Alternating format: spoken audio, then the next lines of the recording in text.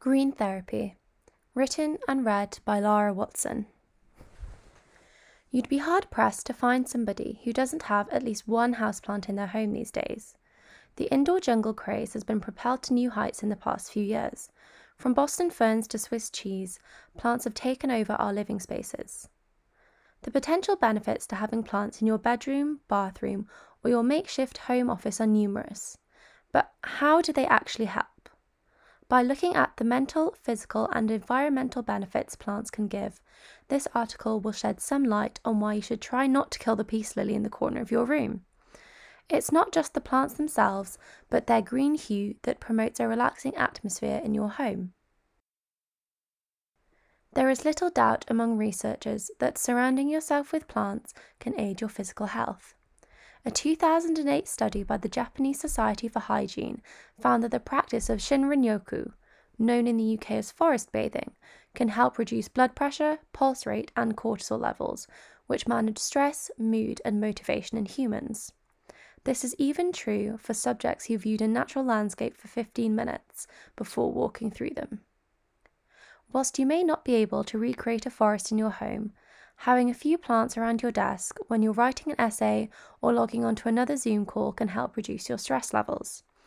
It is widely agreed that due to our ancestors living primarily in nature, our bodies are more suited to natural environments than the urban environments we find ourselves in today. This is believed to be one of the primary reasons that we become more relaxed in natural settings. It is quite literally where we are our most natural selves. Most of us in the past year have felt fatigued as we've navigated university, work, and maintaining social connections through the internet in our bedrooms. Increased levels of fatigue can lead to worsening mental health, including lack of motivation and sleep disorders. In general, plants release oxygen when they photosynthesize during the day, and during the night they switch to releasing carbon dioxide. However, not all plants do this. Plants such as orchids or aloe vera actually continue to release oxygen in the night, which can improve your sleep as well as reducing the likelihood of diseases such as hypoxemia, a disease caused due to a lack of oxygen. In addition to feeling more refreshed, having an optimal amount of oxygen when you sleep can reduce the risks of developing sleep apnea, an illness where your breathing stops and starts repeatedly, which affects millions worldwide. Some plants can even remove the indoor toxins that have the potential to cause leukemia, bone marrow disorders, and cancer. Similarly to how plants absorb carbon dioxide, they can absorb other air toxins through pores in their leaves, which then travel down to the roots and are absorbed by the soil. Plants can also release antibacterial chemicals that get rid of bacteria from the air, further purifying your living environment.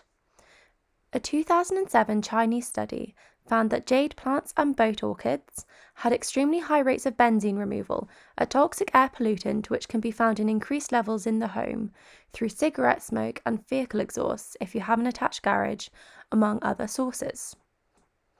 Indoor plants don't just benefit you physically, but mentally as well. Having indoor plants in a classroom, home office, study, or at the desk in your bedroom can help you focus on your work more than if you had artificial plants or no plants at all. In a study published in the International Journal of Environmental Research and Public Health, participants sat at a desk facing real plants, artificial plants, a picture of plants, and no plants at all. The study found that when being around the real plants, participants experienced increased levels of concentration. As this result was only found in the group with real plants, it suggests that many sensory factors are involved rather than just visual stimuli. In addition to the benefits of having plants around you, looking after them can also be good for you. Research shows that indoor gardening can alleviate some of the symptoms of ill mental health. Dedicating time to any form of indoor horticulture, if you are in a position to do so, can induce a sense of pride and achievement. Having plants at home may be more beneficial than having plants in your garden or on a balcony. A recent study asked participants from multiple countries a series of questions regarding demographics, exposure to the coronavirus, and living conditions. Despite the majority of participants favouring outdoor plants to indoor, it was found that those who had fewer plants inside their home experienced longer periods of negative emotions or low mood. This was in contrast to the number of outdoor plants, which had no effect on overall well-being during the coronavirus pandemic. The researchers attributed the lack of effective outdoor plants to pre-existing positive conceptions of the outdoors and nature. When you are inside for long periods of time, having a few plants in the home can help maintain or improve overall well-being. A review of the literature by Kei Sung Han and Li Wen Ran of the National Tsinghua University of Technology surrounding the effects of indoor plants on human well-being concluded that the synthesized results of the 50 reviewed studies indicated that an indoor space with plants more strongly and positively affects participants' psychological perceptions than a space without plants. Spaces with plants were thought to be more comfortable, welcoming, and relaxed. It may not be just the plants, but their colour which provide many of these benefits. The colour green has multiple interpretations and beliefs in literature, science, and native cultures. Green is the colour of witches, of luck, or lack of luck in the case of some clans of Scotland. Many cultures will have their own beliefs surrounding the colour green, but using experiments that analyse brainwave patterns, we can see how the colour affects our emotions and actions down to the atomic level.